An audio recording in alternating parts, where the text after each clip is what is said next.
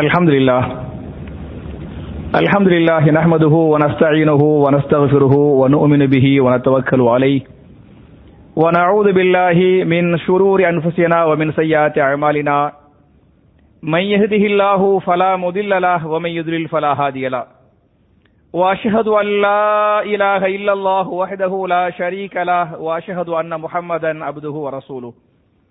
اللهم صل على محمد وعلى آل محمد كما صليت على إبراهيم وعلى آل إبراهيم إنك حميد مجيد. اللهم بارك على محمد وعلى آل محمد كما باركت على إبراهيم وعلى آل إبراهيم إنك حميد مجيد. أعوذ بالله من الشيطان الرجيم. بسم الله الرحمن الرحيم. يا أيها الذين آمنوا أطيعوا الله وأطيعوا الرسول ولا تبطلوا أعمالكم. قال رسول الله صلى الله عليه وسلم بلغوا عني ولو آية. رواه البخاري. கண்ணியத்திற்குரிய சகோதர சகோதரிகளே, அல்லாஹ்வுடைய ஆலயத்தில் ஜும்ஆ என்று சொல்லக்கூடிய மார்க்கத்தின் முக்கியமான கடமை நிறைவேற்றுவதற்காக நாம் எல்லாம் இங்கே ஒன்று கூறுகிறோம். இப்படிப்பட்ட நல்ல சந்தர்ப்பத்தில் முஸ்லிம்களின் திருமணமும் வீண் விரயமும் என்ற தலைப்பில் சில விஷயங்களை உங்களோடு பரிமாறிக்கொள்ள நான் ஆசைப்படுகிறேன். என் அருமை சகோதரர்களே, தாய்மார்களே, நாம் ஏற்றுக்கொண்ட அல்லாஹ்வுடைய மார்க்கம் முழுமையான பரிபூர்ணமான மார்க்கம் என்பதை நாம் எல்லோரும் அறிவோம். நம்ம மார்க்கத்தில் திருமணத்தை எப்படி செய்யணும், அது மாதிரி பொருளாதாரம் அல்லாஹ்வுடைய எவ்வளவு பெரிய நிஅமத்து, அதை எப்படி வீண் விரயம் செய்யாமல் பாதுகாக்க வேண்டும் என்பதை இந்த ஹுத்பாவில் நாம் சுருக்கமாக பார்க்க வேண்டும் என்று சொன்னால், திருமறை குர்ஆன்ல சூரத்துல் அஅராஃப் என்று சொல்லக்கூடிய 7வது அத்தியாயத்தின் 31வது வசனத்தில் நீங்கள் வீண் விரயம் செய்ய வேண்டாம், எப்படி வட்டி வாங்க வேண்டாம், விபச்சாரம் பண்ண வேண்டாம், திருட வேண்டாம் என்று அல்லாஹ் தடுக்கிறானோ, அதே அல்லாஹ் ரப்புல் ஆலமீன் திருமறை குர்ஆனில் இந்த வசனத்திலே அல்லாஹ் பேசுகிறான். குலு வஷ்ரபு வலா துஸ்ரிஃபு இன்னஹு லா யுஹிப்புல் முஸ்ரிஃபீன். நீங்கள் உண்ணுங்கள், நீங்கள் பருகுங்கள் என்று சொல்லிவிட்டு அதே சமயத்திலே வலா துஸ்ரிஃபு நீங்கள் வீண் விரயம் செய்துவிட வேண்டாம் என்றும் அல்லாஹ் தடுத்துவிட்டு, ஏன் வீண் விரயம் செய்ய வேண்டாம் என்று சொன்னால், இன்னஹு லா யுஹிப்புல் முஸ்ரிஃபீன், எவர் ஒருவர் வீண் விரயம் செய்கிறாரோ அவரை நிச்சயமாக அல்லாஹ் நேசிக்கவே மாட்டான் என்று அல்லாஹ் பேசுகிறான். அவை அருமை சகோதரர்களே, நம்முடைய மார்க்கத்தில் வீண் விரயம் செய்யக்கூடாது, வீண் விரயம் ஹராம் என்பதற்கு இந்த வசனம் தெளிவான சான்று என்பது மாத்திரமல்லாமல் இமாம் புகாரி தங்களுடைய சஹீஹுல் புகாரியின் 6473வது ஹதீஸாக இந்த ஹதீஸை பதிவு பண்றாங்க.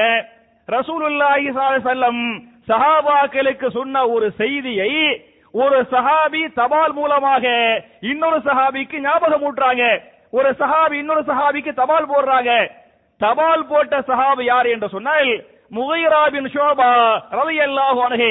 இந்த முகீரா என்ற சஹாபி முஆவியா பின் அபீ சுஃபியான் என்று சொல்லக்கூடிய சஹாபிக்கு என்ன பண்றாங்க, தபால் போடுறாங்க. அதுல சொல்றாங்க, முஆவியா அவர்களே, நபிகள் நாயகம் ஸல்லல்லாஹு அலைஹி வஸல்லம் சில செய்திகளை சொல்லியிருக்கிறார்கள். அந்த செய்திகள், அந்த ஹதீசுகள் எனக்கு ஞாபகத்துக்கு வருகிறது. நான் அந்த ஹதீசுகளை உங்களுக்கும் ஞாபகம் ஊட்டுகிறேன். நபிகள் நாயகம் 4 பாவங்களை விட்டும் நம்மை தடுத்தார்கள் என்று சொல்லிவிட்டு, அவர்கள் தடுத்த முதல் பாவம் என்ன என்று சொன்னால், கீல வ கால, இப்படி அப்படி சொல்லப்பட்டது. ஒரு செய்தியை நாம் சொல்கிறோமா இல்லையா, அந்த செய்தியை நீங்கள் ஊர்ஜிதப்படுத்திக் கொள்ள வேண்டுமே தவிர, அது உண்மைதானா என்று நீங்கள் தீர விசாரித்துக் கொள்ள வேண்டுமே தவிர, அது மார்க்க சம்பந்தப்பட்ட செய்திகளாக இருந்தாலும் சரி, உலக சம்பந்தப்பட்ட செய்திகளாக இருந்தாலும் சரி, ஒரு செய்தியை நீங்கள் வெளியே சொல்வதற்கு முன்னால் அந்த செய்தியின் உண்மைத்தன்மை என்ன, அந்த செய்தி உண்மைதானா சரிதானா என்று அதை நீங்கள் தீர விசாரிக்காமல், அதை நீங்கள் ஊர்ஜிதப்படுத்தாமல் வெளியே சொல்ல வேண்டாம் என்று முதல்ல தடுக்கிறாங்க. இரண்டாவதாக சொன்னார்கள், வஇலாஅத்துல் மால், உங்களுடைய பொருளாதாரங்களை நீங்கள் வீண்வரையம் செய்ய வேண்டாம். பொருளாதாரம் என்பது அல்லாஹ்வுடைய மிகப்பெரிய நியமத்தாக இருக்கிறது என்று இரண்டாவதாக சொன்னார்கள். மூன்றாவதாக வஉகூகல் உம்மஹாத், உங்களுடைய பெற்றோர்களுக்கு நீங்கள் பணிவிடை செய்ய வேண்டுமே தவிர அவர்களுக்கு நீங்கள் என்ன செய்யக்கூடாது, தொல்லை கொடுக்க கூடாது என்பதை மூன்றாவதாக சொன்னார்கள். நான்காவதாக வவாதுல் பனாத்தி, உங்களுடைய பெண் பிள்ளைகளை நீங்கள் உயிரோடு புதைக்க வேண்டாம். பெண் பிள்ளைகளை உயிரோடு புதைப்பது மிகப்பெரிய பாவமாக இருக்கிறது என்று நான்காவதாக தடுத்தார்கள். ஐந்தாவதாக அடுத்தவர்களுக்கு செல்லக்கூடிய உரிமைகளை நீங்கள் தடுத்து நிறுத்த வேண்டாம் என்று சொன்னார்கள்.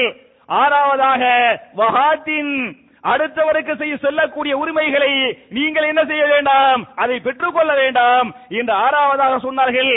ஏழாவதாக நபிகள் நாயகம் சஹாபாக்களை தடுத்தாங்க, வகஸரத்து சுஆல், நீங்கள் அதிகமாக கேள்விகள் கேட்க வேண்டாம். தேவையில்லாத கேள்விகளை, வீணான கேள்விகளை கேட்டு உங்களுடைய நேரத்தை நீங்கள் என்ன செய்ய வேண்டாம், வீணடிக்க வேண்டாம் என்று நபிகள் நாயகம் ஸல்லல்லாஹு அலைஹி வஸல்லம் இந்த 7 பாவங்களை விட்டு மக்களை தடுத்தார்கள் என்ற இந்த செய்தியை முகீரா பின் ஷுஅபா ரலியல்லாஹு அன்ஹு முஆவியா ரலியல்லாஹு அன்ஹுக்கு தபால் மூலமா எழுதி அனுப்புனாங்க என்ற இந்த ஹதீஸை இமாம் புகாரி பதிவு பண்ணிருக்காங்களே. என் அருமை சகோதரர்களே, என் அருமை தாய்மார்களே, அல்லாஹ் தடுத்த அந்த 7 பாவங்களில் இரண்டாவது பாவம் இந்த ஹதீஸ் என்ன சொல்கிறது என்று சொன்னால், இது இரண்டாவது பாவம் இலாத்துல் மால், உங்களுடைய செல்வங்களை பொருளாதாரங்களை வீண் செய்வது இரண்டாவது பாவம் என்று இஸ்லாம் பேசுகிறது என்பது மாத்திரமல்லாமல், எவன் ஒருவன் வீண் விரயம் செய்கிறானோ அவனை பற்றி திருமறை குர்ஆன்ல சூரத்துல் அராஃப் என்று சொல்லக்கூடிய 7வது அத்தியாயத்தின் 31வது வசனத்திலே அல்லாஹ் பேசுகிறான், இன்னஹு லா யுஹிப்புல் முஸ்ரிஃபீன், எவர் வீண் விரயம் செய்கிறாரோ அவரை அல்லாஹ் என்ன செய்ய மாட்டான், ஒருபோதும் நேசிக்கவே மாட்டான் என்று முதல் வசனம் பேசுகிறது. இன்னொரு வசனத்திலே பனு இஸ்ராயில் என்று சொல்லக்கூடிய 17வது அத்தியாயத்தின் 27வது வசனத்திலே அல்லாஹ் பேசுகிறான், இன்னல் முபذிரீன கானு இஹ்வான ஷயாத்தீன், எவன் வீண் விரயம் செய்கிறானோ அவன் ஷைத்தானின் சகோதரனாக இருக்கிறான். எந்த ஒரு நிகழ்ச்சியாக இருந்தாலும் சரி, குறிப்பாக திருமண நேரத்திலே, கல்யாண சமயத்திலே வீண் விரயங்களை செய்கிறோமா இல்லையா, அவர்கள் புரிந்து கொள்ளட்டும், இன்னல் முபذிரீன கானு இஹ்வான ஷயாத்தீன், வீண் விரயம் செய்பவர்கள் ஷைத்தானின் சகோதரர்கள், ஷைத்தானுக்கு அண்ணன், குறைஞ்சபட்சம் என்ன, ஷைத்தானுக்கு தம்பி என்று நான் சொல்லவில்லை, திருமறை குர்ஆனிலே வீண் விரயம் செய்பவர்கள் ஷைத்தான் என்று அல்லாஹ் பேசுகிறான் என்பது மாத்திரமல்ல, வீண் விரயம் செய்பவன் யாருடைய கூட்டாளி என்று சொன்னால் ஃபிரௌனுடைய கூட்டாளி. யாருடைய கூட்டாளியா, ஃபிரௌனுடைய கூட்டாளி.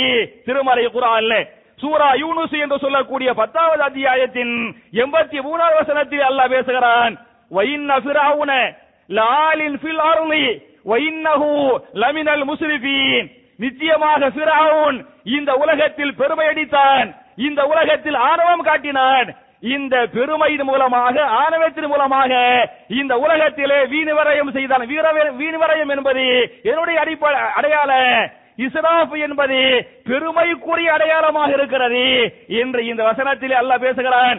இன்னொரு வசனத்திலே சூரத்துல் மூமின் என்று சொல்லக்கூடிய 40வது அத்தியாயத்தின் 43வது வசனத்திலே அல்லாஹ் பேசுகிறான், வஅன்னல் முஸ்ரிஃபீன ஹும் அஸ்ஹாபுன் நார், யார் வீண் விரயம் செய்கிறார்களோ அவர்கள் நரகவாசிகள். வீண் விரயம் செய்யக்கூடிய மக்கள் யாரே, ஹும் அஸ்ஹாபுன் நார், அவர்கள் நரகவாசிகள் என்றெல்லாம் அல்லாஹ் பேசுகிறான். அவை என் அருமை சகோதரர்களே, நம்முடைய எந்த சந்தர்ப்பத்திலும் வீண் விரயங்கள் செய்யக்கூடாது.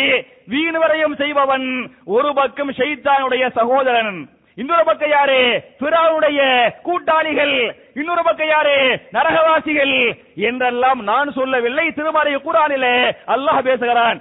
இதுல நம்முடைய திருமண சமயத்தில் விருந்துகள் போடுகிறோமா இல்லையா, திருமணத்தை எப்படி எளிமையாக செய்ய வேண்டும் என்று இஸ்லாம் பேசுகிறது. நம்ம எல்லாம் நிறைய நபி வழிகளை பேசுகிறோமா இல்லையா, நெஞ்சில் கை கட்ட வேண்டுமா, கொஞ்சம் கீழே கை கட்டணுமா, விரல அசைக்கணுமா வேண்டாமா, அத்தகையாத்துல இப்படி செய்யணுமா அப்படி செய்யணுமா என்றெல்லாம் பேசுகிறோமா இல்லையா. நம்முடைய திருமண பத்திரிகைகள்ல நபி வழியில் நம் திருமணம் என்று போட்டுவிட்டு அந்த திருமணத்தை ஆடம்பரமாக நாம் செய்கிறோம் என்று சொன்னால், ஆடம்பர திருமணம் என்பது நபி வழியா, ஒண்ணுமில்லை. நீங்க வலிமா வச்சுக்கிறீங்க, வலிமா என்பது சுன்னத்து தான், அது சுன்னத்தி என்பதற்காக ஆயிரக்கணக்கான மக்கள் கூப்பிட்டு ஒரு 2000 பேரு ஒரு 3000 பேரு அதுக்கு என்ன பல லட்சங்களை செலவு செய்யறது. நான் கேட்கிற ஏதோ ஓரளவுக்கு அல்லாஹ் கொடுத்துக்குறான் அந்த சக்தி இருக்குன்னு சொன்னா அதாவது பரவாயில்ல. பல பேர் வந்து திருமணம் பண்றாங்க தன்னுடைய பிள்ளைகளுக்கு, வலிமா 1000க்கு மேல மக்கள் கூப்பிடுறாங்க. ஆனா என்ன இல்ல, கையில காசு இல்ல. கையில காசு இல்லாம கடன் வாங்கக்கூடிய சகோதரர்கள் எனக்கு தெரியும். பேர் சொல்லி விடுவேன். பேர் சொல்வது சபையுடைய அநாகரிகமாக இருக்கிறது. என் அருமை சகோதரர்களே, குர்ஆன் ஹதீஸ் என்று பேசக்கூடிய சகோதரர்கள், நாங்கள் தௌஹீத்வாதிகள் என்று பேசக்கூடிய சகோதரர்கள், பல்வேறு தாவா பணிகளுக்கு ஏற்பாடு செய்யக்கூடிய சகோதரர்கள், தங்களுடைய மகளுடைய திருமணம் என்று வந்துவிட்டால் ஆயிரக்கணக்கான மக்கள் கூப்பிடுறாங்களே, அவங்களுக்கு விருந்து போடுறாங்களே, அந்த விருந்து போடக்கூடிய அளவுக்கு அவர்களுக்கு அல்லாஹ் சக்தியை பொருளாதாரத்தை கொடுக்கவில்லை என்ற காரணத்தால என்ன பண்றாங்க தெரியுமா? ஒரு பக்கம் கடனுக்கு போறாங்க, கையில சக்தி இல்லையே. சக்தி உனக்கு என்ன இருக்குதோ அதை வச்சு பண்ணனே, அதை தாண்டி போகிறாயா இல்லையா? அவ ஒரு பக்கம் கடன் வாங்குறாங்க, மறுபக்கம் என்ன வட்டிக்கு. சில பேர்கிட்ட சும்மா கடன் வாங்குறாங்க, சில பேர்கிட்ட என்ன வட்டிக்கு போய் கடன் வாங்குறாங்க. சில சமயத்துல தன்னுடைய சொத்தை என்ன செய்யறாங்க, வித்து வலிமா கொடுக்கறாங்களே. இதுதான் மார்க்கமா? இதுதான் நபி வழியா என்பதை நீங்கள் யோசித்து பாருங்கள். ரசூலுல்லாஹி ஸல்லல்லாஹு அலைஹி வஸல்லம் அவங்க நிக்காஹ் பண்ணாங்க. அந்த நிக்காஹ்ல எவ்வளவு எளிமையா பண்ணுனாங்கங்கறத இந்த ஹதீஸ் மூலமாக நான் உங்களுக்கு ஞாபகம் ஊட்டுகிறேன். இமாம் புகாரி தங்களுடைய சஹீஹுல் புகாரியின் 5153வது ஹதீஸாக இந்த ஹதீஸை பதிவு பண்றாங்க. இது ரசூலுல்லாஹ்வுடைய திருமணத்துக்கு முன்னால ஒரு சஹாபியுடைய திருமணம். இந்த ஹதீஸை நீங்கள் எல்லோரும் கேள்விப்பட்டிருப்பீர்கள், உங்களுக்கு தெரிந்த ஹதீசுகள் தான். ஆனால் என் அருமை சகோதரர்களே, இந்த ஹதீஸை நடைமுறைப்படுத்துகிறோமா, இந்த ஹதீசுகளை பின்பற்றுகிறோமா என்பதை நீங்கள் யோசித்து பாருங்கள். இதில் சம்பந்தப்பட்ட சஹாபி யார் என்று சொன்னால் மிக உயர்ந்த சஹாபி, மிகப்பெரிய சஹாபி. நபிகள் நாயகம் செல்லும் 10 சஹாபாக்களை சொர்க்கவாசி என்று அறிவித்தார்களே, அதில் ஒரு சஹாபி அப்துர் ரஹ்மான் பின் அவுஃப் ரலியல்லாஹு அன்ஹு. இந்த அப்துர் ரஹ்மான் பின் அவுஃப் ரலியல்லாஹு அன்ஹு மக்காவிலிருந்து ஹிஜ்ரா பண்ணி மதீனாவுக்கு வர்றாங்க. இவர்கள் ஒரு மக்கத்து சஹாபி, ஒரு முஹாஜிரான சஹாபி. இந்த முஹாஜிர் சஹாபி மதீனாவிற்கு வருகிறார். மதீனாவில் வந்து வியாபாரம் செய்கிறார். மதீனாவில் வந்து வியாபாரம் செய்து பால் வியாபாரம் பண்றாங்க, பால் ஆடைய வியாபாரம் பண்றாங்க, அதை நெய்யா மாத்தி என்ன செய்யறாங்க, வியாபாரம் பண்றாங்க. பால் சம்பந்த பொருள்களை அவர்கள் வியாபாரம் செய்து அல்லாஹ் ரப்பூல் ஆலமீன் இந்த அப்துர் ரஹ்மான் பின் அவுஃப் அவர்களுக்கு அபரிவிதமான செல்வத்தை அல்லாஹ் அள்ளி கொடுத்து விட்டான். அதற்கு பிறகு இந்த அப்துர் ரஹ்மான் பின் அவுஃப் ரலியல்லாஹு அன்ஹு மதீனாவிலே ஒரு அன்சாரிய பெண்ணை நிக்காஹ் பண்றாங்க. இந்த அன்சாரிய பெண்ணை நிக்காஹ் பண்ணாங்கல்ல, பெரிய பணக்கார சஹாபிங்க, பணக்கார சஹாபி அப்துர் ரஹ்மான் பின் அவுஃப் ரலியல்லாஹு அன்ஹு நிக்காஹ் பண்றாங்க. அந்த நிக்காஹை பெரிய அளவுக்கு இன்றைக்கு நாம் மக்களை அழைக்கிறோமா இல்லையா? ஆயிரக்கணக்கான மக்களை தேவையில்லாமல் கடன் வாங்குகிறோமா இல்லையா, வட்டிக்கு வாங்குகிறோமா இல்லையா? அப்படிலாம் இல்லாம இவ்வளவு பெரிய சஹாபி எளிமையா சிம்பிளா என்ன பண்றாரு, இவர் நிக்காஹ் பண்ணிடுறார். இந்த நிக்காஹ்ல யாரகோட கூப்பிடுறாங்க சொன்ன, யார கூப்பிடல, நபிகள் நாயகத்தை ரசூலுல்லாஹ்வையே அழைக்கவில்லை. ரசூலுல்லாஹ் தான் சொர்க்கவாசினாங்க, அவங்களையே கூப்பிடல. அவங்களையே கூப்பிடாம கல்யாணம் முடிச்சுட்டாரு. கல்யாணம் முடிஞ்சு போயிருச்சு. மறுநாள் காலையில நம்ம எல்லாம் கல்யாணம் முடிச்ச மறுநாள் காலையில சுபஹ் தொழுகைக்கு பள்ளிவாசலுக்கு வந்துட மாட்டோம், சும்மா வர மாட்டோம். அதுலயே அந்த கல்யாணத்துக்கு பிறகு என்ன செய்ய மாட்டோம், வந்துட மாட்டோம். ஆனால் அந்த சஹாபி நிக்காஹுக்கு பிறகு, அவருடைய முதல் இரவுக்கு பிறகு என்ன பண்றாரு, ஃபஜ்ர் தொழுகைக்கு பள்ளிவாசலுக்கு வர்றாரு. வந்தா ரசூலுல்லாஹி ஸல்லல்லாஹு அலைஹி வஸல்லம் அவரை பார்க்கறாங்க. கொஞ்சம் ஆள்ல ஒரு மாற்றம் தெரியுது. என்ன மாற்றம்? அழகான சூப்பரான ஆடை உடுத்திக்கிறாரு, நறுமணம் கமலுகிறது, வழக்கத்துக்கு மாற்றமாக இருக்கிறார். கேட்கிறாங்க, யா அப்துர் ரஹ்மான் மாஹாதா, அப்துர் ரஹ்மான என்ன என்னமோ வழக்கத்துக்கு மாற்றமா தெரியுறீங்களே அப்படின்னு கேட்கிறாங்க. அவர் சொன்னார், யா ரசூலல்லாஹ், நேற்று எனக்கு நிக்காஹ் ஆகிவிட்டது. யார்கிட்ட? ரசூலுல்லாஹ்ட்ட சொல்றாங்க, யா ரசூலல்லாஹ், எனக்கு நேற்று என்னவாகிவிட்டது, நிக்காஹ் ஆகிவிட்டது என்று சொல்லிவிட்டு ரசூலுல்லாஹ் சொல்லுவாங்க, அப்துர் ரஹ்மான் அவர்களே, நீங்க நிக்காஹ் பண்ணீங்களா இல்லையா, எவ்வளவு மகர் கொடுத்தீங்க, மனைவிக்கு மகர் கொடுக்கணுமே, எவ்வளவு மகர் கொடுத்தீங்க அப்படின்னு கேட்கறாங்க. அதுக்கு அவங்க சொல்லுவாங்க, அல்லாஹ்வுடைய தூதரே, ஒரு பேரிச்சம்பழத்துடைய கொட்டை இருக்குதா இல்லையா, அந்த அளவுக்கு தங்கத்தை, அந்த பேரிச்சம்பழ கொட்டை இருக்கு பாருங்க, அந்த அளவுக்கு தங்கத்தை என்ன பண்ண நான் மகரா கொடுத்தேன் என்று சொன்ன உடனே ரசூலுல்லாஹி ஸல்லல்லாஹு அலைஹி வஸல்லம் அவர்கிட்ட உரிமையோடு கேட்பார்கள், அப்துர் ரஹ்மான் அவர்களே, அவுலிம் நீங்கள் வலிமா விருந்து தாருங்கள். ரசூலுல்லாஹ் விருந்து கேட்கிறாங்க, அப்துல் ரஹ்மானே நீங்கள் என்ன செய்யுங்கள், அவுலிம் வலிமா விருந்து தாருங்கள் என்று சொல்லிவிட்டு, வலவு பி ஷாத்தின் ஒரு ஆட்டை அறுத்தாவது, ஒரே ஒரு ஆடு, பல ஆடுகள் அல்ல, ஆயிரக்கணக்கான மக்கள் அல்ல, ஒரே ஒரு ஆட்டை அறுத்தாவது என்ன செய்யுங்கள், நீங்கள் வலிமா விருந்து தாருங்கள் என்று நபிகள் நாயகம் ஸல்லல்லாஹு அலைஹி வஸல்லம் உரிமையோடு அவர்கிட்ட கேட்டாங்க. அவர் என்ன பண்ணாரு, அவ்வளவு பெரிய பணக்கார சஹாபி, அல்லாஹ் காசு பணத்தை அள்ளி கொடுத்தா ரசூலுல்லாஹ் சொர்க்கவாசின்னு சொன்னாங்க. அந்த சஹாபி ஒரே ஒரு ஆட்டை என்ன பண்ணாரு, அறுத்து வலிமா கொடுத்தாரு என்று சொன்னால், என் அருமை சகோதரர்களே, இதுதான் இஸ்லாமிய திருமணம். நம்மள திருமணத்துக்கு கூப்பிடுறேன்னு சொன்னாரு, ஒரு நபியா இருந்து ஒரு நபியை போய் கூப்பிடல அப்படின்னு சொன்ன வருத்தம் வந்துருப்பா இல்லையா? நமக்கு தெரிஞ்சவங்க கல்யாணத்துக்கு கூப்பிடல வைங்களேன், அதுக்கு பிந்தி தான் தெரியுது சொன்ன அதோடு முடிச்சு பேச்சுவார்த்தை எல்லாம் மூத்தி எல்லாம் இன்னால் இல்லாதா. ஆனால் ரசூலுல்லாஹ் அப்படி சொல்லிய பிறகு நீ ஒரு வலிமா இருந்து கொடுப்பா, எவ்வளவு மக கொடுத்தா என்றெல்லாம் சொல்றாங்க அப்படின்னு சொன்ன. அப்ப திருமணத்திற்காக அவ்வளவு பெரிய பணக்கார சஹாபிய நீ லட்சம் பேரை கூப்பிடு, ஆயிரக்கணக்கான மக்களை கூப்பிடு, கடன் வாங்கி அப்படி சொல்லல, ஒரு ஆட்டு அறுப்பா, ஒரு ஆட்டு அறுத்து வலிமா போடு என்று சொன்னாங்கன்னு சொன்ன. என் அருமை சகோதரர்களே, பொருளாதாரங்களை உங்களுக்கு அல்லாஹ் கொடுத்து வைத்திருந்தால் நீங்கள் என்ன செய்யலாம் என்று சொன்னால், அதை வச்சு எவ்வளவு பேர் மருத்துவத்துக்கு வழி இல்லாம கஷ்டப்படுறாங்க, அவங்களுடைய மருத்துவ செலவுக்கு என்ன செய்யுங்க, நீங்கள் உதவி செய்யுங்கள். எவ்வளவு பேர் கல்விக்கு வழி இல்லாம என்ன செய்யறாங்க, கஷ்டப்படுறாங்க, அவங்களுக்கு கல்விக்குரிய ஃபீஸ் என்ன பண்ணுங்க, நீங்க போய் கட்டுங்க. இது மாதிரி ஆக்கப்பூர்வமான வேலைகளை செய்ய வேண்டுமே தவிர, ஒரு நிக்காஹுக்காக லட்சக்கணக்கான பணங்களை செலவு செய்கிறோமா இல்லையா, அது நபி வழி அல்ல, அது ஹிலாஃபு சுன்னா என்பதை நீங்கள் புரிந்து கொள்ள வேண்டும் என்பது மாத்திரமல்லாமல், அனஸ் பின் மாலிக் ரலியல்லாஹு அன்ஹு அவங்க ஒரு ஹதீஸ சொல்றாங்க. அதை இமாம் புகாரி தங்களுடைய சஹீஹுல் புகாரில 5154வது ஹதீஸாக இந்த ஹதீஸ பதிவு பண்றாங்க. ரசூலுல்லாஹி ஸல்லல்லாஹு அலைஹி வஸல்லம் அவங்க ஒரு வலிமா கொடுத்தாங்க. அவங்க கொடுத்த வலிமாவுலயே பெரிய வலிமா, ரொம்ப பெரிய விருந்து யாருக்கு கொடுத்தாங்கன்னு சொன்ன, ஸைனப் பின்த் ஜஹஷ் ரலியல்லாஹு அன்ஹா. ஸைனப் பின்த் பணக்கார பெண்மணி ஸைனப் பின்த் ஜஹஷ் இருந்தாங்களே, அவங்களுக்கு தான் அனஸ் பின் மாலிக் சொல்றாங்க, அவுலமன் நபியு ஸல்லல்லாஹு அலைஹி வஸல்லம் பி ஸைனப அவ்ஸஅ. ரசூலுல்லாஹி ஸல்லல்லாஹு அலைஹி வஸல்லம் ஸைனபுக்கு தான் மிகப்பெரிய வலிமா விருந்து கொடுத்தார்கள். வலிமா விருந்துல பெரிய வலிமா ரசூலுல்லாஹ் போட்டது யாருக்கு போட்டாங்க, மத்தவங்களுக்கு பேரிச்சம்பழம், மத்தவங்களுக்கு பேரிச்சம்பழம் கொடுத்தாங்க. அது மாதிரி அந்த கொழுக்கட்டை மாதிரி மாவு கொடுத்தாங்க. இந்த மாதிரி ஹதீஸ் வருது. கறி விருந்து யாருக்கு போடல, கறி விருந்து யாருக்கு போட்டாங்க, இந்த ஸைனப் பின் ஜஹஷுடைய நிக்காஹுக்கு பிறகு போட்டாங்க. பெரிய விருந்தா போட்டாங்க. பெரிய விருந்து என்று சொன்னால் ஒரு 1000 பேர் ரசூலுல்லாஹ் கூப்பிட்டுருவாங்களா? ரசூலுல்லாஹ் போட்ட பெரிய விருந்து என்னங்கறத இமாம் புகாரி தங்களுடைய சஹீஹுல் புகாரில 5168வது ஹதீஸா பதிவு பண்றாங்க. நபிகள் நாயகம் போட்ட பெரிய விருந்து என்ன என்று சொன்னால், அவுலம பிஷாத்தின், ஒரே ஒரு ஆட்டை அறுத்து வலிமா கொடுத்தார்கள். அதான் பெரிய விருந்தான். மத்ததெல்லாம் பேரிச்சம்பழம், மத்ததெல்லாம் கொழுக்கட்டை, ஒரு பால், டீ, காபி, இப்படித்தான் கரையா முடிச்சாங்க. ரசூலுல்லாஹ் போட்ட பெரிய விருந்து ஸைனபுக்கு.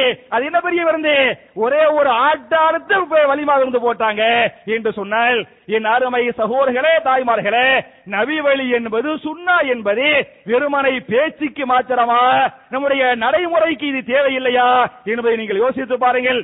என்பது மாத்திரமல்லாமல், நம்முடைய பிள்ளையுடைய நிக்காஹுக்காக நம்ம போய் கடன் வாங்குறாம, கடன் வாங்கிட்டு 2-3 நாளைக்கு பின்னால பாத்தீங்களாக்க கறிக்காரவங்க கறி கொடுத்தாவங்கல்ல, அவங்க வீட்டுக்கு வர்றாங்க, பணம் கொடுக்க முடியல.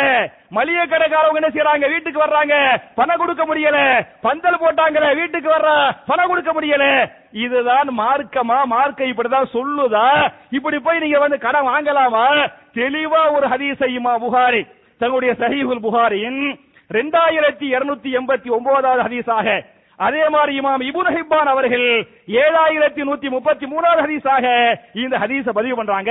கடன் வாங்குறாங்கல்ல, கடனை பற்றி இந்த ஹதீஸ் பேசுகிறது. ரசூலுல்லாஹி ஸல்லல்லாஹு அலைஹி வஸல்லம் மதீனாவுடைய பள்ளிவாசல்ல உட்கார்ந்து சஹாபாக்களுக்கு மார்க்கத்தை சொல்லிக் கொண்டிருப்பார்கள். அப்ப ஒரு ஜனாசா வரும், ஒரு ஜனாசாவுக்கு தொழு வைக்கணும்.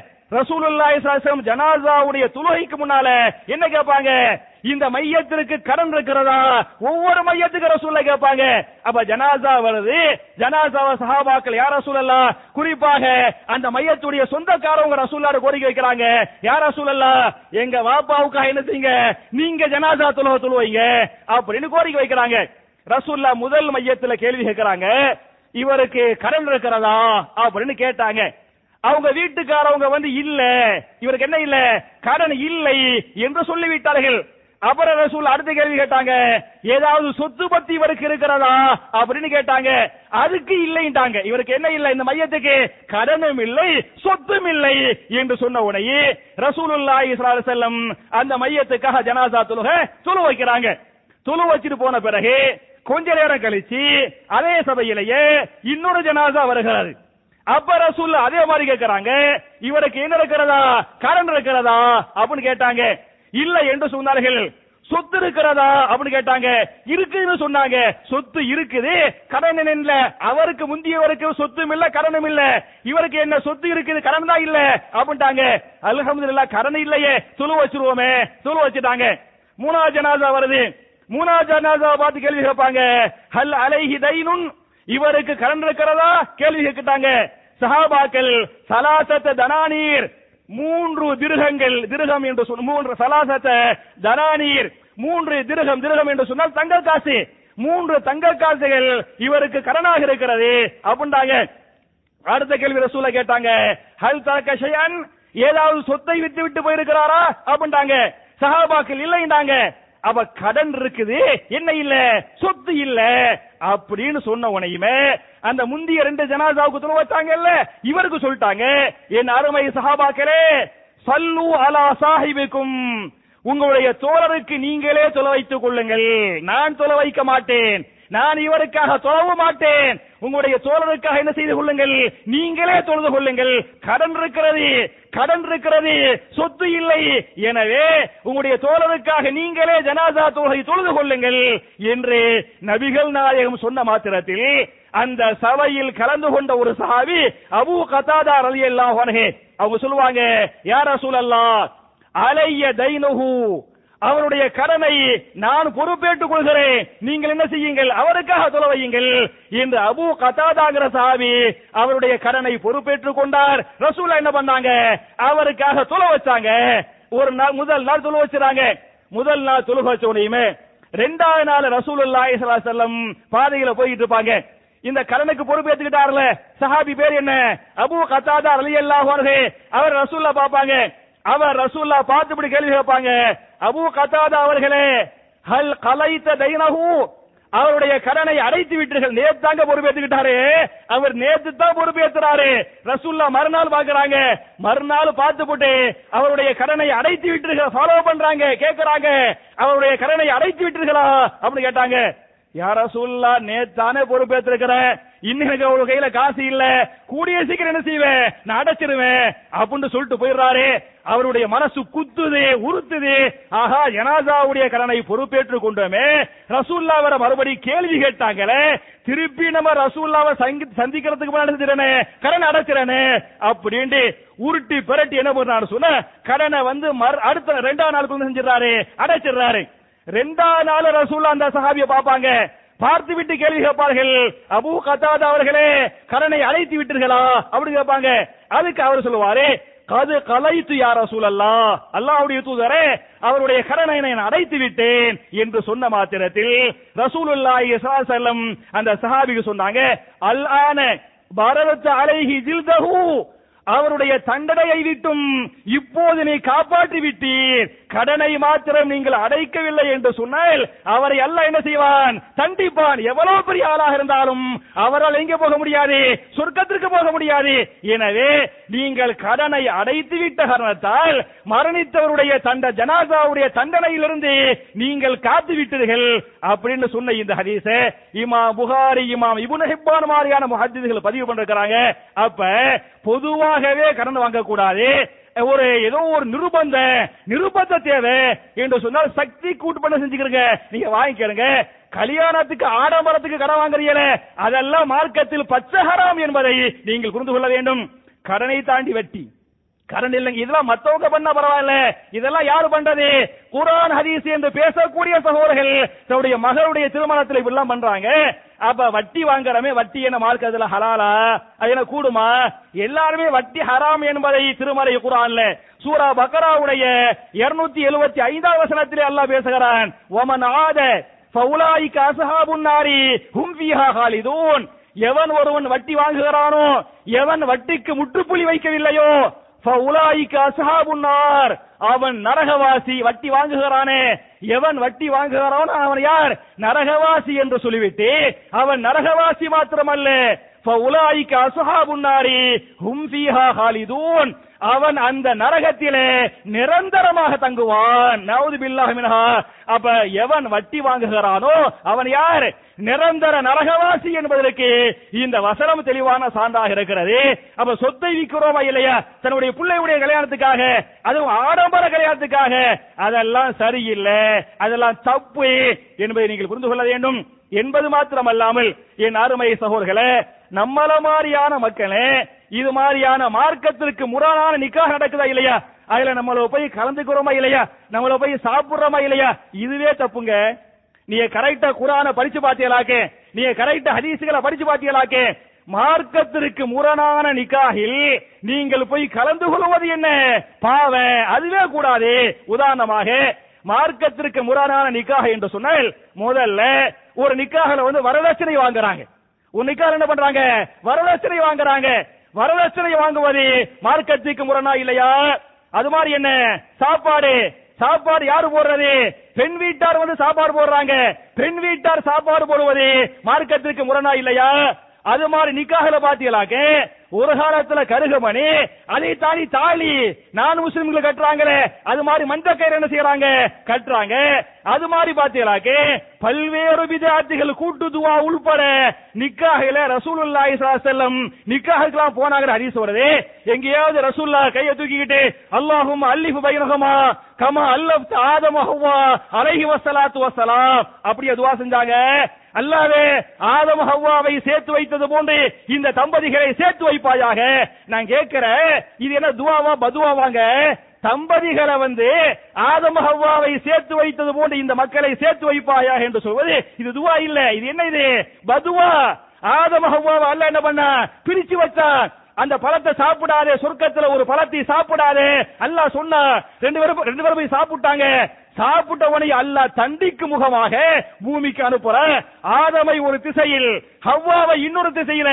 ஒரு விலகத்தவரை யாருமே இல்ல, யாரும் பார்க்க வாட்ஸ்அப் இல்ல, போன் இல்ல, ஒண்ணுமே கிடையாது. ஒண்ணுமே பார்க்க முடியாம பல பல பல ஆண்டுகளாக ஒரு ஆள் பார்க்க முடியாம ரப்பனா வலம்னா அன்ஃபுஸனா வ இல்லம் தக்ஃபிர் லனா வ தர்ஹம்னா லனகூனன்ன மினல் ஹாசிரீன் என்ற துஆவை கேட்டு தௌபா செஞ்சு என்ன பண்ண?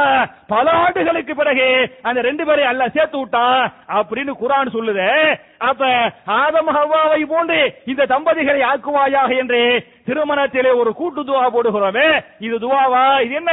இது பதுவா. இது மாதிரியான நிக்காஹ்களை என் அருமை சகோதரர்களே நீங்கள் புறக்கணிக்க வேண்டும்.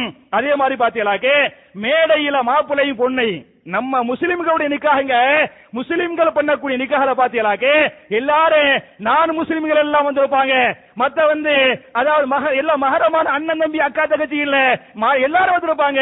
எல்லாருக்கும் மத்தியில ஒரு பொண்ணை ஜோடிச்சு விட்டு ஒரு ரெண்டு பேரையும் மேடையில உட்கார வைக்கிறோமே, மாலையை மாத்துகிறோமே, இதெல்லாம் அடுத்தவன் பார்த்து ரசிக்கிறானே. கேமராமேன் என்ன செய்யறான்? கேமராமேன் பார்த்து அங்குலமாக படம் எடுக்கிறானே. இதெல்லாம் உங்களுக்கு அசிங்கமாக தெரியவில்லையா? அது மாதிரி பாட்டு போடுவது, பிளக்ஸ் என்ன, இதெல்லாம் நான் அவருடைய போட்டோ போட்டு கட் அவுட் வைக்கிறது, பிளக்ஸ் வைக்கிறது, இதெல்லாம் என்ன? நீ இஸ்லாமிய திருமணமா, முஸ்லிம்கள் நடத்தக்கூடிய திருமணமா? என் அருமை சகோதரர்களே, இது போன்ற திருமணங்களை அவர்கள் எவ்வளவு பெரிய சொந்தங்களாக இருந்தாலும் பரவாயில்லை, எவ்வளவு பெரிய வசதி படைத்தவர்களாக இருந்தாலும் பரவாயில்லை, அது போன்ற நிக்காஹ்களை நீங்கள் புறக்கணிக்க வேண்டும். அதுதான் மார்க்கம் சொல்வதாக இருக்கிறது என்பதை நீங்கள் புரிந்து கொள்ள வேண்டும். அப்ப இது மாதிரி நிக்காஹ்களை புறக்கணியுங்கள். நீங்கள் செல்ல வேண்டாம், நீங்கள் சாப்பிட வேண்டாம் என்று நானாக சொல்லவில்லை, அதையும் கூட அல்லாஹ் பேசுகிறான். நானா இதையும் சொல்லிட்டு போறது இல்ல, எல்லாம் கால அல்லாஹ் கால ரசூலுல்லாஹ். இது மாதிரியான சம்பவத்தை புறக்கணிக்கிறங்கிறதுக்கு சில சான்றுகள்.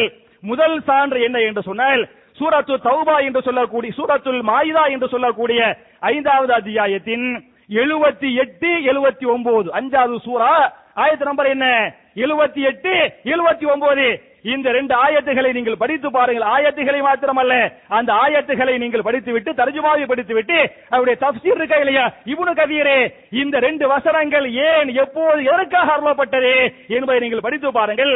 அந்த 2 வசனங்களில் அல்லாஹ் பேசுகிறான், லுஐனல்லதீன கஃபரு மின் பனி இஸ்ராயீல அலா லிசானி தாவூத வ ஈஸா இப்னு மரியம் ذلك بما عصوا وكانوا يعتدون. அவர்கள் பனூ இஸ்ரவேலர்கள் அவர்கள் சபிக்கப்பட்டார்கள். யாரால் சபிக்கப்பட்டாங்க?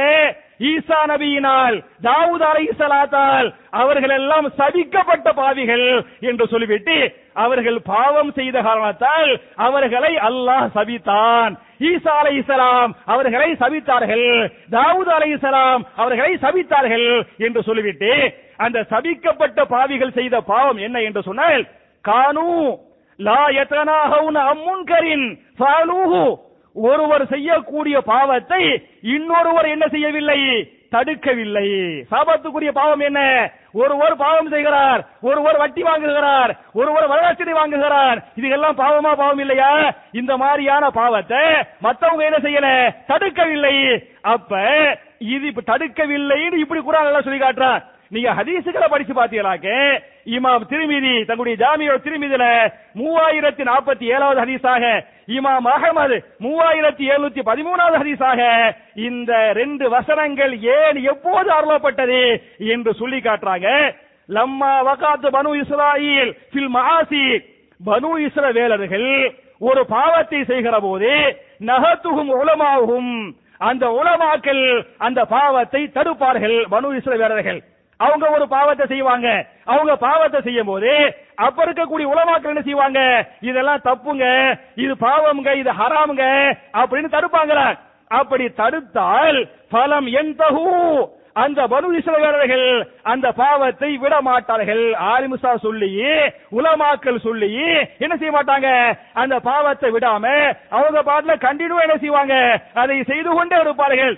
ஆலிமுசாக்கள் என்ன செய்வாங்கன்னு சொன்னா, இன்னைக்கு தடுத்தாங்களா அவங்க ஏத்துக்கலையா, நாளைக்கு தடுத்தாங்களா அவங்க ஏத்துக்கலையா, அப்படிங்கறனால அதுக்கு பிறகு ஆலிமுசாக்கள் அந்த பாவத்தை விட்டு தடுக்காம ஃபஜாலிசூஹும் ஃபீ மஜாலிசிஹிம், அவங்க அந்த பாவம் செய்யறாங்கல்ல, பாவம் செஞ்சு போய் உட்கார்ந்து இது மாதிரியான வரதட்சணையுடைய நிக்காக, இது மாதிரியான ஆடம்பரமான நிக்காக, அந்த நிக்காஹுக்கு போவாங்க. இவங்க போய் என்ன செய்வாங்கன்னு சொன்னா, வாக்கிலூஹும் வஷாரிபூஹும், அந்த திருமண உணவுகளை அவர்கள் சாப்பிடுவார்கள், அங்கே அவர்கள் தண்ணீரை குடிப்பார்கள்.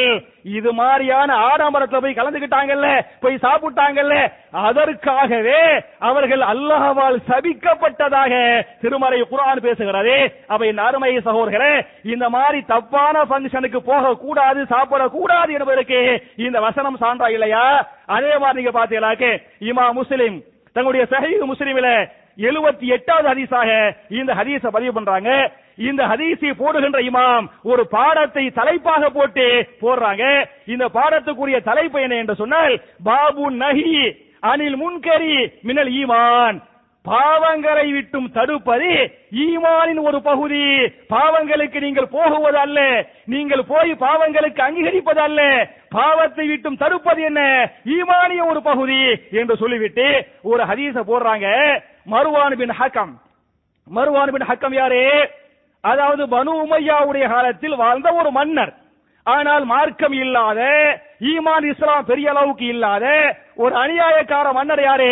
மர்வான் பின் ஹக்கம். பனு உமையாவுடைய பெரிய ஒரு மன்னராக இருந்தவர். இந்த மன்னர் என்ன பண்றான்னு சொன்னா, ஒரு நாள் பெருநாள் தொழுகையை மன்னர் தான் தொழு வைப்பாங்க. மன்னர் பெருநாள் தொழு வைக்கிறார். பெருநாள் தொழுகையில ஃபர்ஸ்ட் வந்து தொழுகையா அல்லது குத்பா கொடுக்கணுமா? முதல்ல என்ன தொழுகை. இவர் என்ன பண்ணான்னு சொன்ன, முதல் ஜும்மா மாதிரி முதல்ல குத்பா கொடுத்தார். முதல்ல குத்பா கொடுத்த உடனே ஒரு சாதாரண ஒரு ஆள் மன்னட்ட சொல்றாரு, கால ரஜுலுன், ஒரு மனுஷன் சொல்றாரு, அஸ்ஸலாத்து கபுலல், அதாவது அஸ்ஸலாத்து கபுலல் குத்பா, குத்பாவுக்கு முன்னால் என்ன செய்ய வேண்டும், பெருநாள் தொழுகையில தொழுவனே அப்படின்னு மன்னர் செய்கிற போது மன்னர்கிட்ட சுட்டி காட்டி, நீங்க செய்யறது தப்பு, முதல்ல தொழுவனே அப்படின்னு சொல்றார். அப்படின்னு சொன்ன உடனே அதெல்லாம் மன்னர் பெருசா காதில் எடுத்துக்கிறாம, நம்மள பெரிய மன்னராச்ச அப்படின்னு அவர் பாட்டுல அசால்ட்டா போறாரு. அந்த சபையில் உட்கார்ந்து கொண்டிருந்த ஒரு சஹாபி அபூ சயீத் அல் குத்ரி என்று சொல்லக்கூடிய சஹாபி அவங்க சொல்றாங்க, மருவான் அவர்களே, மன்னர் அவர்களே, நீங்கள் செய்தாலும் தவறுதான். ஏன் என்று சொன்னால் நபிகள் நாயக ஒரு செய்தியை சொல்றாங்க. என்ன செய்தி?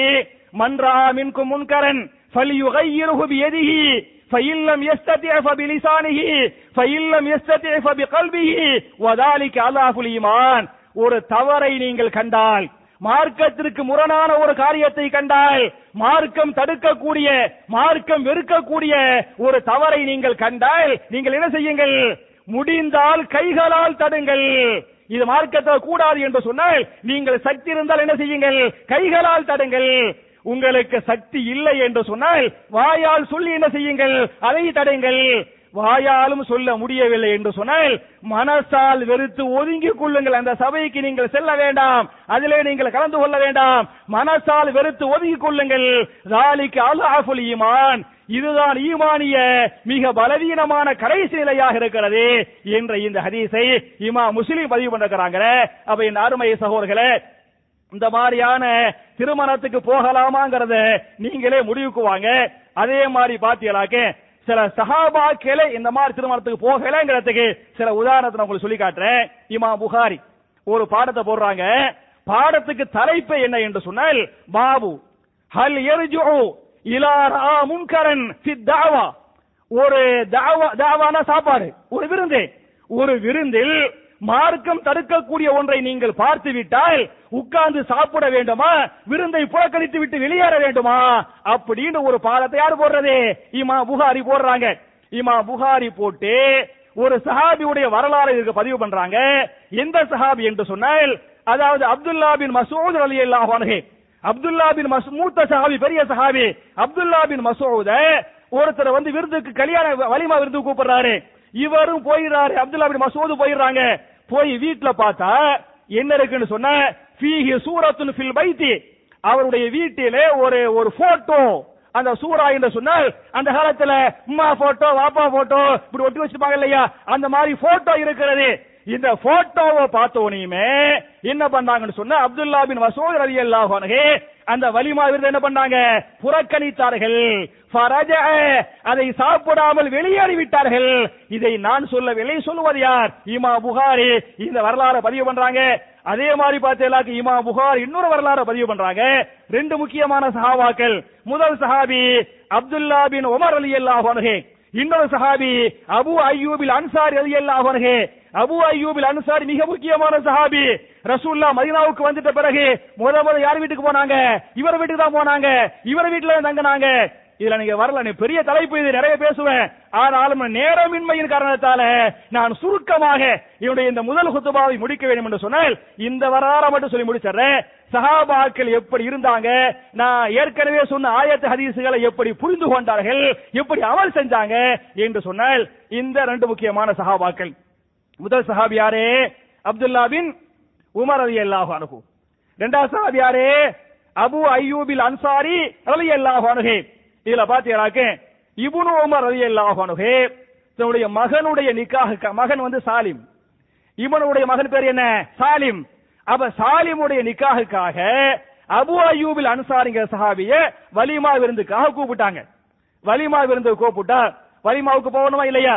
இந்த அபு அய்யூபில் அன்சாரி ரலியல்லாஹு அன்ஹு இப்னு உமருடைய வீட்டுக்கு வலிமாவுக்கு போறாங்க. வலிமாவுக்கு போனா அவங்க வீட்டுல ஒரு ஆடம்பரமான ஒரு திரை சேலை, ஆரம்பமான ஒரு திரை சேலை என்ன செய்யுது? தொங்க விடப்பட்டிருக்கிறது. அதை பார்த்து போட்டு அபு அய்யூபில் அன்சாரி கேட்பாங்க, இது என்னங்க இவ்வளவு பெரிய ஆடம்பரமாக இருக்கிறது அப்படின்னு இப்னு உமர் என்ன செய்வாங்க? அபு அய்யூப் வந்து கேள்வி கேட்பாங்க. அதுக்கு இப்னு உமர் நம்மள மாதிரி பதில் சொல்லுவாரு, கலபனா அலைஹி நிசாஉ. நான் எவ்வளவோ சொல்லி சொல்லி பார்த்தேன், மனை ஏத்துக்கல, சொல்லுவோமா இல்லையா? பெண்களை ஏத்துக்கொள்ளவில்லை, சொல்லுவோமா இல்லையா? அதே மாதிரி அதே ஸ்டைல் டைலாக் அவர் அடிக்கிறாரு. கலபனா அலைஹி நிசாஉ, எவ்வளவோ சொல்லி பார்த்தங்க, பெண்கள் எல்லாம் பெண்கள் பண்ற வேலை அவங்க ஏத்துக்கலங்க அப்படின்னு இப்னு உமர் அபு அய்யூப் சொல்றாரு. அதுக்கு அபு அய்யூப் சொன்னாங்க, அப்துல்லா பின் உமர் அவர்களே, நான் இந்த பதிலை வேற ஆளு சொல்லுவாங்க நினைச்சனே தவிர உங்க வாயிலேந்து இப்படிப்பட்ட ஒரு வார்த்தை வரும் நான் நினைச்சே பார்க்கல என்று சொல்லிவிட்டு இந்த அபு அய்யூபில் அன்சாரி என்று சொல்லக்கூடிய மதீனாவுக்கு வந்துட்டு ரசூலுல்லாஹ் ஃபர்ஸ்ட் அவங்க வீட்ல தங்கினாங்கல்ல, பெரிய அபு அய்யூபில் அன்சாரிங்கிற தலைப்பிலே தனி ஒரு ஜும்மா பயணம் செய்யலாம். பெரிய ஒரு சஹாபி அவர் இப்னு உமர் சொல்லுவாங்க, வல்லாஹி லா அத்அமு லக தஆமன், அல்லாஹ்வின் மீது ஆணையாக, வல்லாஹி நான் அல்லாஹ்வின் மீது சத்தியமாக சொல்கிறேன், லா அத்அமு லக தஆமன், உங்களுடைய விருந்தை நான் ஏற்றுக்கொள்ள மாட்டேன். இந்த வலிமா விருந்துங்க, வலிமா விருந்து என்ன செய்ய மாட்டேன், நான் ஏத்துக்கிற மாட்டேன். இந்த ஆடம்பரத்தில் நான் கலந்து கொள்ள மாட்டேன், இதை சாப்பிட மாட்டேன் என்று சொல்லிவிட்டு ஃபரஜஅ அபு அய்யூபில் அன்சாரி ரலியல்லாஹு அன்ஹு, அபு அய்யூபில் அன்சாரி ரலியல்லாஹு அன்ஹு அந்த விருந்தை புறக்கணித்து விட்டு தன்னுடைய வீட்டுக்கு போயிட்டாங்க என்ற இந்த ஹதீஸை இமாம் புகாரி பதிவு பண்ணிருக்காங்க. அப்ப என் அருமை சகோதரர்களே, என் அருமை தாய்மார்களே, நம்மள மாதிரி மக்கள் எல்லாம் போய் கலந்து கொள்வோம் என்று சொன்னால் அந்த தப்பை யாருதான் தடுக்க முடியும்? என்ன சொல்லுவாங்க, இவரே வந்துட்டாருங்க, அவரே வந்துட்டாருங்க. அப்ப நம்ம அந்த தவறுக்கு கொடுக்கக்கூடிய அங்கீகாரமாக போய்விடும். எனவே என் அருமை சகோதரர்களே, நிக்காஹ்ல முடிந்த அளவுக்கு தவறு நடக்க விடாமல் நீங்கள் தடுங்கள். அதிலும் குறிப்பாக இது மாதிரியான தவறுகளை எப்படி பண்றாங்கன்னு சொன்னா, எல்லாமே ஆடம்பரம், எல்லாமே வீண் வரைய, அந்த ஆடம்பர வீண் வரைய எதுக்குரிய அடையாளம், பெருமைக்குரிய அடையாளமாக இருக்கிறது. யாருடைய இதயத்தில் கடுகளவு பெருமை இருக்கிறதோ அவரால் எங்கே செல்ல முடியாது, சொர்க்கம் செல்ல முடியாது என்று ஹதீஸ் பேசுகிறது. எனவே என் அருமை சகோதரர்களே, இந்த அப்துல்லா பின் மஸ்ஊத் ரலியல்லாஹு அன்ஹு எப்படி இறையச்சத்தோடு வாழ்ந்து இந்த மாதிரி தப்பான விருந்துல போய் கலந்துகிறதையோ, எப்படி அபு அய்யூபில் அன்சாரி ரலியல்லாஹு அன்ஹு இப்னு உமருடைய வீட்டுக்கு போயிட்டு அவர் திரும்பி வந்து விட்டாரோ, அதுபோன்ற ஈமானை, அதுபோன்ற இறையச்சத்தை நம்முடைய கல்வியில் அல்லாஹ் பதித்து வைப்பானாக என்ற துஆவோடு முடிக்கிறேன். ரப்பனா ஆத்தினா ஃபித் துன்யா ஹஸனத்தன் வ ஃபில் ஆখিরাতি ஹஸனா வ கீனா அஸாபன் நார். இன்னல் ஹம்துலில்லாஹ் اللهم صل على محمد وعلى آل محمد كما صليت على إبراهيم وعلى آل إبراهيم إنك حميد مجيد. اللهم بارك على محمد وعلى آل محمد كما باركت على إبراهيم وعلى آل إبراهيم إنك حميد مجيد. அன்பிற்குரிய சகோதர சகோதரிகளே, என்னுடைய இரண்டாவது குத்துபாவுல வழக்கமாக துஆக்களை பற்றி பார்த்துக் கொண்டிருக்கிறோம். இந்த வார துஆவுக்கு முன்னால ஒரு சின்ன ஒரு அறிவிப்பு. நம்ம முஸ்லிம் கோசா பெண்கள் மேல்நிலை பள்ளி அப்படின்ற ஒரு ஸ்கூல் உங்களுக்கு எல்லாம் தெரியும், ஈபி ரோட்ல அந்த ஸ்கூல் இருக்குது. அந்த ஸ்கூல்ல பெரிய அளவுக்கு அவங்க போராடி இந்த வருஷம் +1 +2 வாங்கிட்டாங்க. +2ல காமர்ஸ் இதெல்லாம் வாங்கி வச்சிருக்காங்க. முதல் குரூப்பும் 3வது குரூப்பும் வாங்கி வச்சிருக்காங்க. அதுல ஓரளவுக்கு மாணவிகள் சேர்ந்துட்டாங்க. இன்னும் ஒரு 5 மாணவிகள் சேர்ந்துட்டு அரசாங்கமே அந்த டீச்சர்களுக்கு என்ன செய்யும், சம்பளம் கொடுக்க என்று சொல்லிருக்குது. அதனால முடிந்த சகோதரிகள் பிள்ளைங்க அதுல போய் சேருங்க. இல்ல உங்களுக்கு தெரிஞ்ச மக்கள் இந்த மாதிரியான மக்கள் இருந்தா அவங்கள போய் இன்ஷா அல்லாஹ் அந்த ஸ்கூல்ல சேர்த்து விடுங்க அப்படிங்கறது ஒரு அன்பான கோரிக்கை. அந்த மாதிரி அந்த ஸ்கூல்ல படித்த சில காலேஜுகள், ஐமான் காலேஜ் மாதிரியான காலேஜ், மாதிரியான சில காலேஜுகள்ல நாங்க மேல் செலவு படிப்புக்கு நாங்க போட்டுப்படுத்திக்கிறோம் அப்பெல்லாம் சொல்லப்பட்டிருக்குது. அதனால நீங்க அதுல கவனம் வச்சு முடிஞ்ச அளவுக்கு அந்த ஸ்கூலுடைய முன்னேற்றத்துக்கு வழிவகை செய்யுங்க என்பது அறிவிப்பு. இந்த வாரத்துக்குரிய துஆ என்ன அப்படின்னு சொன்னா, நம்ம தொடர்ச்சியாக 3 வாரங்களாக ஒரு துஆவை 3 பிரிவாக பிரித்து பார்த்திருக்கோமா இல்லையா? என்ன துஆ? ஜனாசா தொழுகை இல்லையா? ஜனாசா தொழுகையில 3ஆம் தக்பீருக்கு பிறகு ஓதக்கூடிய துஆவை நம்ம பார்த்திருக்கிறோம். நான் கண்டிப்பா நீங்க எல்லாம் மனப்பாடம் பண்ணிட்டு வந்திருப்பீங்க அப்படின்னு நம்புறேன். அந்த துஆவை நான் உங்களுக்கு ஞாபகமூட்டுகிறேன். அந்த துஆ என்ன என்று சொன்னால், அல்லாஹு மக்ஃபிர் லஹு வர்ஹம்ஹு வஆஃபிஹி வஅஃபு அன்ஹு வஅக்ரிம் நுஸுலஹு வவஸ்ஸி' முத்கலஹு வக்ஸில்ஹு பில்மாஇ வஸ்ஸல்ஜி வல்பரத் ونقه من الخطايا كما نقيت ثوب الأبيض من الدنس وأبدله دارا خيرا من داره وأهلا خيرا من أهله وزوجا خيرا من زوجه وأدخله الجنة வஅய்துஹு மின் அதாபில் கபரி வ மின் அதாபின் நார் என்ற அற்புதமான துஆ என் அருமை சகோதரர்களே, முழுக்க முழுக்க அந்த மையத்திற்காக அல்லாஹ்வே இவரை மன்னிப்பாயாக, இவர் மீது அன்பு காட்டுவாயாக, இவர் மீது கருணை காட்டுவாயாக, கபருடைய அதாபை விட்டு பாதுகாப்பாயாக, சொர்க்கத்தை கொடுப்பாயாக, முழுக்க முழுக்க அந்த மையத்திற்காக கேட்கக்கூடிய துஆவாக இருக்கிறது. இந்த துஆவை கண்டிப்பாக நீங்கள் எல்லோரும் மனப்பாடம் செய்ய வேண்டும், ஓத வேண்டும் என்று உங்கள்கிட்ட அன்பா கேட்டுக்கிறேன். போன வாரம் கூட இந்த துஆவை நான் சொன்னேன். அப்ப ஒரு சகோதரர் கூட என்கிட்ட ஜும்மாவுக்கு பிறகு சொன்னாரு, இந்த துஆவை சொல்லும் போது நீங்க பார்த்து சொல்றீங்களா பார்க்காம சொல்றீங்களா நான் செக் பண்ணேன், நான் துஆவை சொல்றேன். அவர் பார்த்தாரா, நீங்க கீழே சொன்னா பார்த்து சொல்றனா, இப்படி பார்த்தா என்ன பார்க்காம சொல்றனா, நீங்க துஆவை சொல்லும் போது பார்க்காம பார்த்தா சொன்னீங்க, அர்த்தத்தை சொல்லும் போது விட்டு கொஞ்சம் கீழே பார்த்துக்கிட்டீங்க அப்படின்ட்டாங்க. மாஷா அல்லாஹ், இந்த துஆவை நான் ஒரு 30 வருஷத்துக்கு முன்னாடி மனப்பாடம் பண்ணிட்டேன். இதெல்லாம் பார்த்து சொல்லக்கூடிய அளவுக்கு நான் இல்ல. அல்ஹம்துலில்லாஹ், எல்லா புகழும் அல்லாஹ்வுக்கே. அவ என் அருமை சகோதரர்களே, நம்ம துஆவை சொல்லுகிறோம் என்று சொன்னால் பார்த்து சொல்லல, ஏற்கனவே மனப்பாட ஆயிரக்கணக்கான ஜனாசாவில் நம்ம கலந்துருக்கிறோம், ஓதிக்கிட்டு இருக்கிறோம். அப்ப நீங்க அந்த ஆசைப்படுற நீங்கள் என்ன செய்யுங்க, இத மனப்பாடம் பண்ணுங்க. நீங்களும் ஓத ஓத அந்த நன்மை எனக்கு வருமா வராதா, நானும் எனக்கு கண்டிப்பா அல்லாஹ் கொடுப்பா. அப்ப என் அருமை சகோதரர்களே, ரசூலுல்லாஹி ஸல்லல்லாஹு அலைஹி வஸல்லம் இது மாதிரியான துஆக்களை சொல்லுகிற போதே சஹாபாக்கள் வெறுமனை செவிமடுக்கக்கூடிய மக்களாக மட்டுமல்லாமல் சமிஅனா வாதானா, கேட்டோம் கட்டுப்பட்டோம் என்று அந்த துஆக்களை மனப்பாடம் பண்ணாங்கல்ல, அதை ஓதுனாங்கல்ல, பிற மக்களுக்கு எடுத்து சொன்னாங்கல்ல, அதுபோல நன்மக்களாக நாம் அனைவரையும் அல்லாஹ் ஆக்கி நம்முடைய பாவங்களை மன்னித்து நம்முடைய இபாதத்துகளை அல்லாஹ் அங்கீகரித்து இந்த உலகத்திலே இஸ்லாமிய உம்மத்தை கண்ணியமான அல்லாஹ்வுடைய பாதுகாப்பை பெற்ற மக்களாக இந்த இஸ்லாமிய உம்மத்தை அல்லாஹ் ஆக்கி மறுமையிலே ஜன்னத்துல் ஃபிர்தௌஸ் என்று சொல்லக்கூடிய மிக உயர்ந்த சொர்க்கத்திலே நபிமார்களோடு சஹாபாக்களோடு இதுபோல நாம் அனைவரையும் அல்லாஹ் ஒன்று சேர்த்து வைப்பானாக என்ற துஆவோடு முடிக்கிறேன். அல்லாஹும்ம அஇஸ்ஸல் இஸ்லாம் வல் முஸ்லிமீன் வஅதில் ஷிர்க வல் முஷ்ரிகீன். ربنا آتنا في الدنيا حسنة وفي الآخرة حسنة وقنا عذاب النار وآخر دعوانا أن الحمد لله رب العالمين.